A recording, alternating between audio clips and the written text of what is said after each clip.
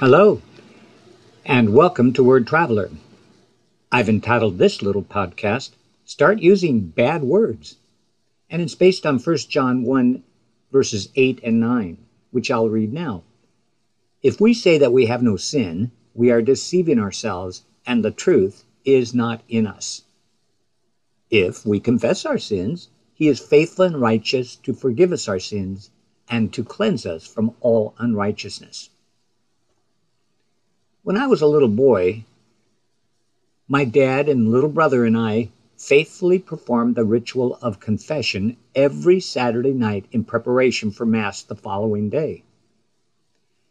Revealing my sins to a priest in a dark booth apparently absolved me from all past wrongdoing, granting me absolution or clearance to receive the sacrament of Holy Communion on Sunday. I was required to recite a few Hail Marys and an Our Father or two, and after completing my penance, could leave the sanctuary free from adolescent sin. Does that sound a little ridiculous? Does this weekend ritual truly cleanse my soul? As silly as it now seems, I then believed it did, and I always felt better after confession. Sin. What an ugly, unpopular, dirty little word.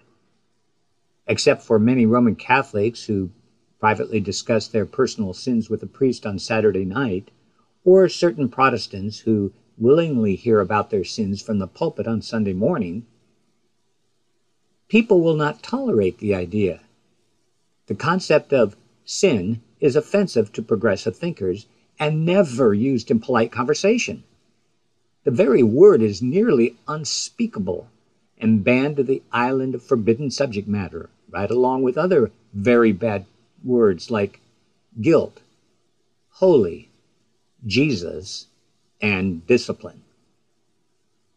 Sin, however, is a reality, a dark one, whether we accept it or not.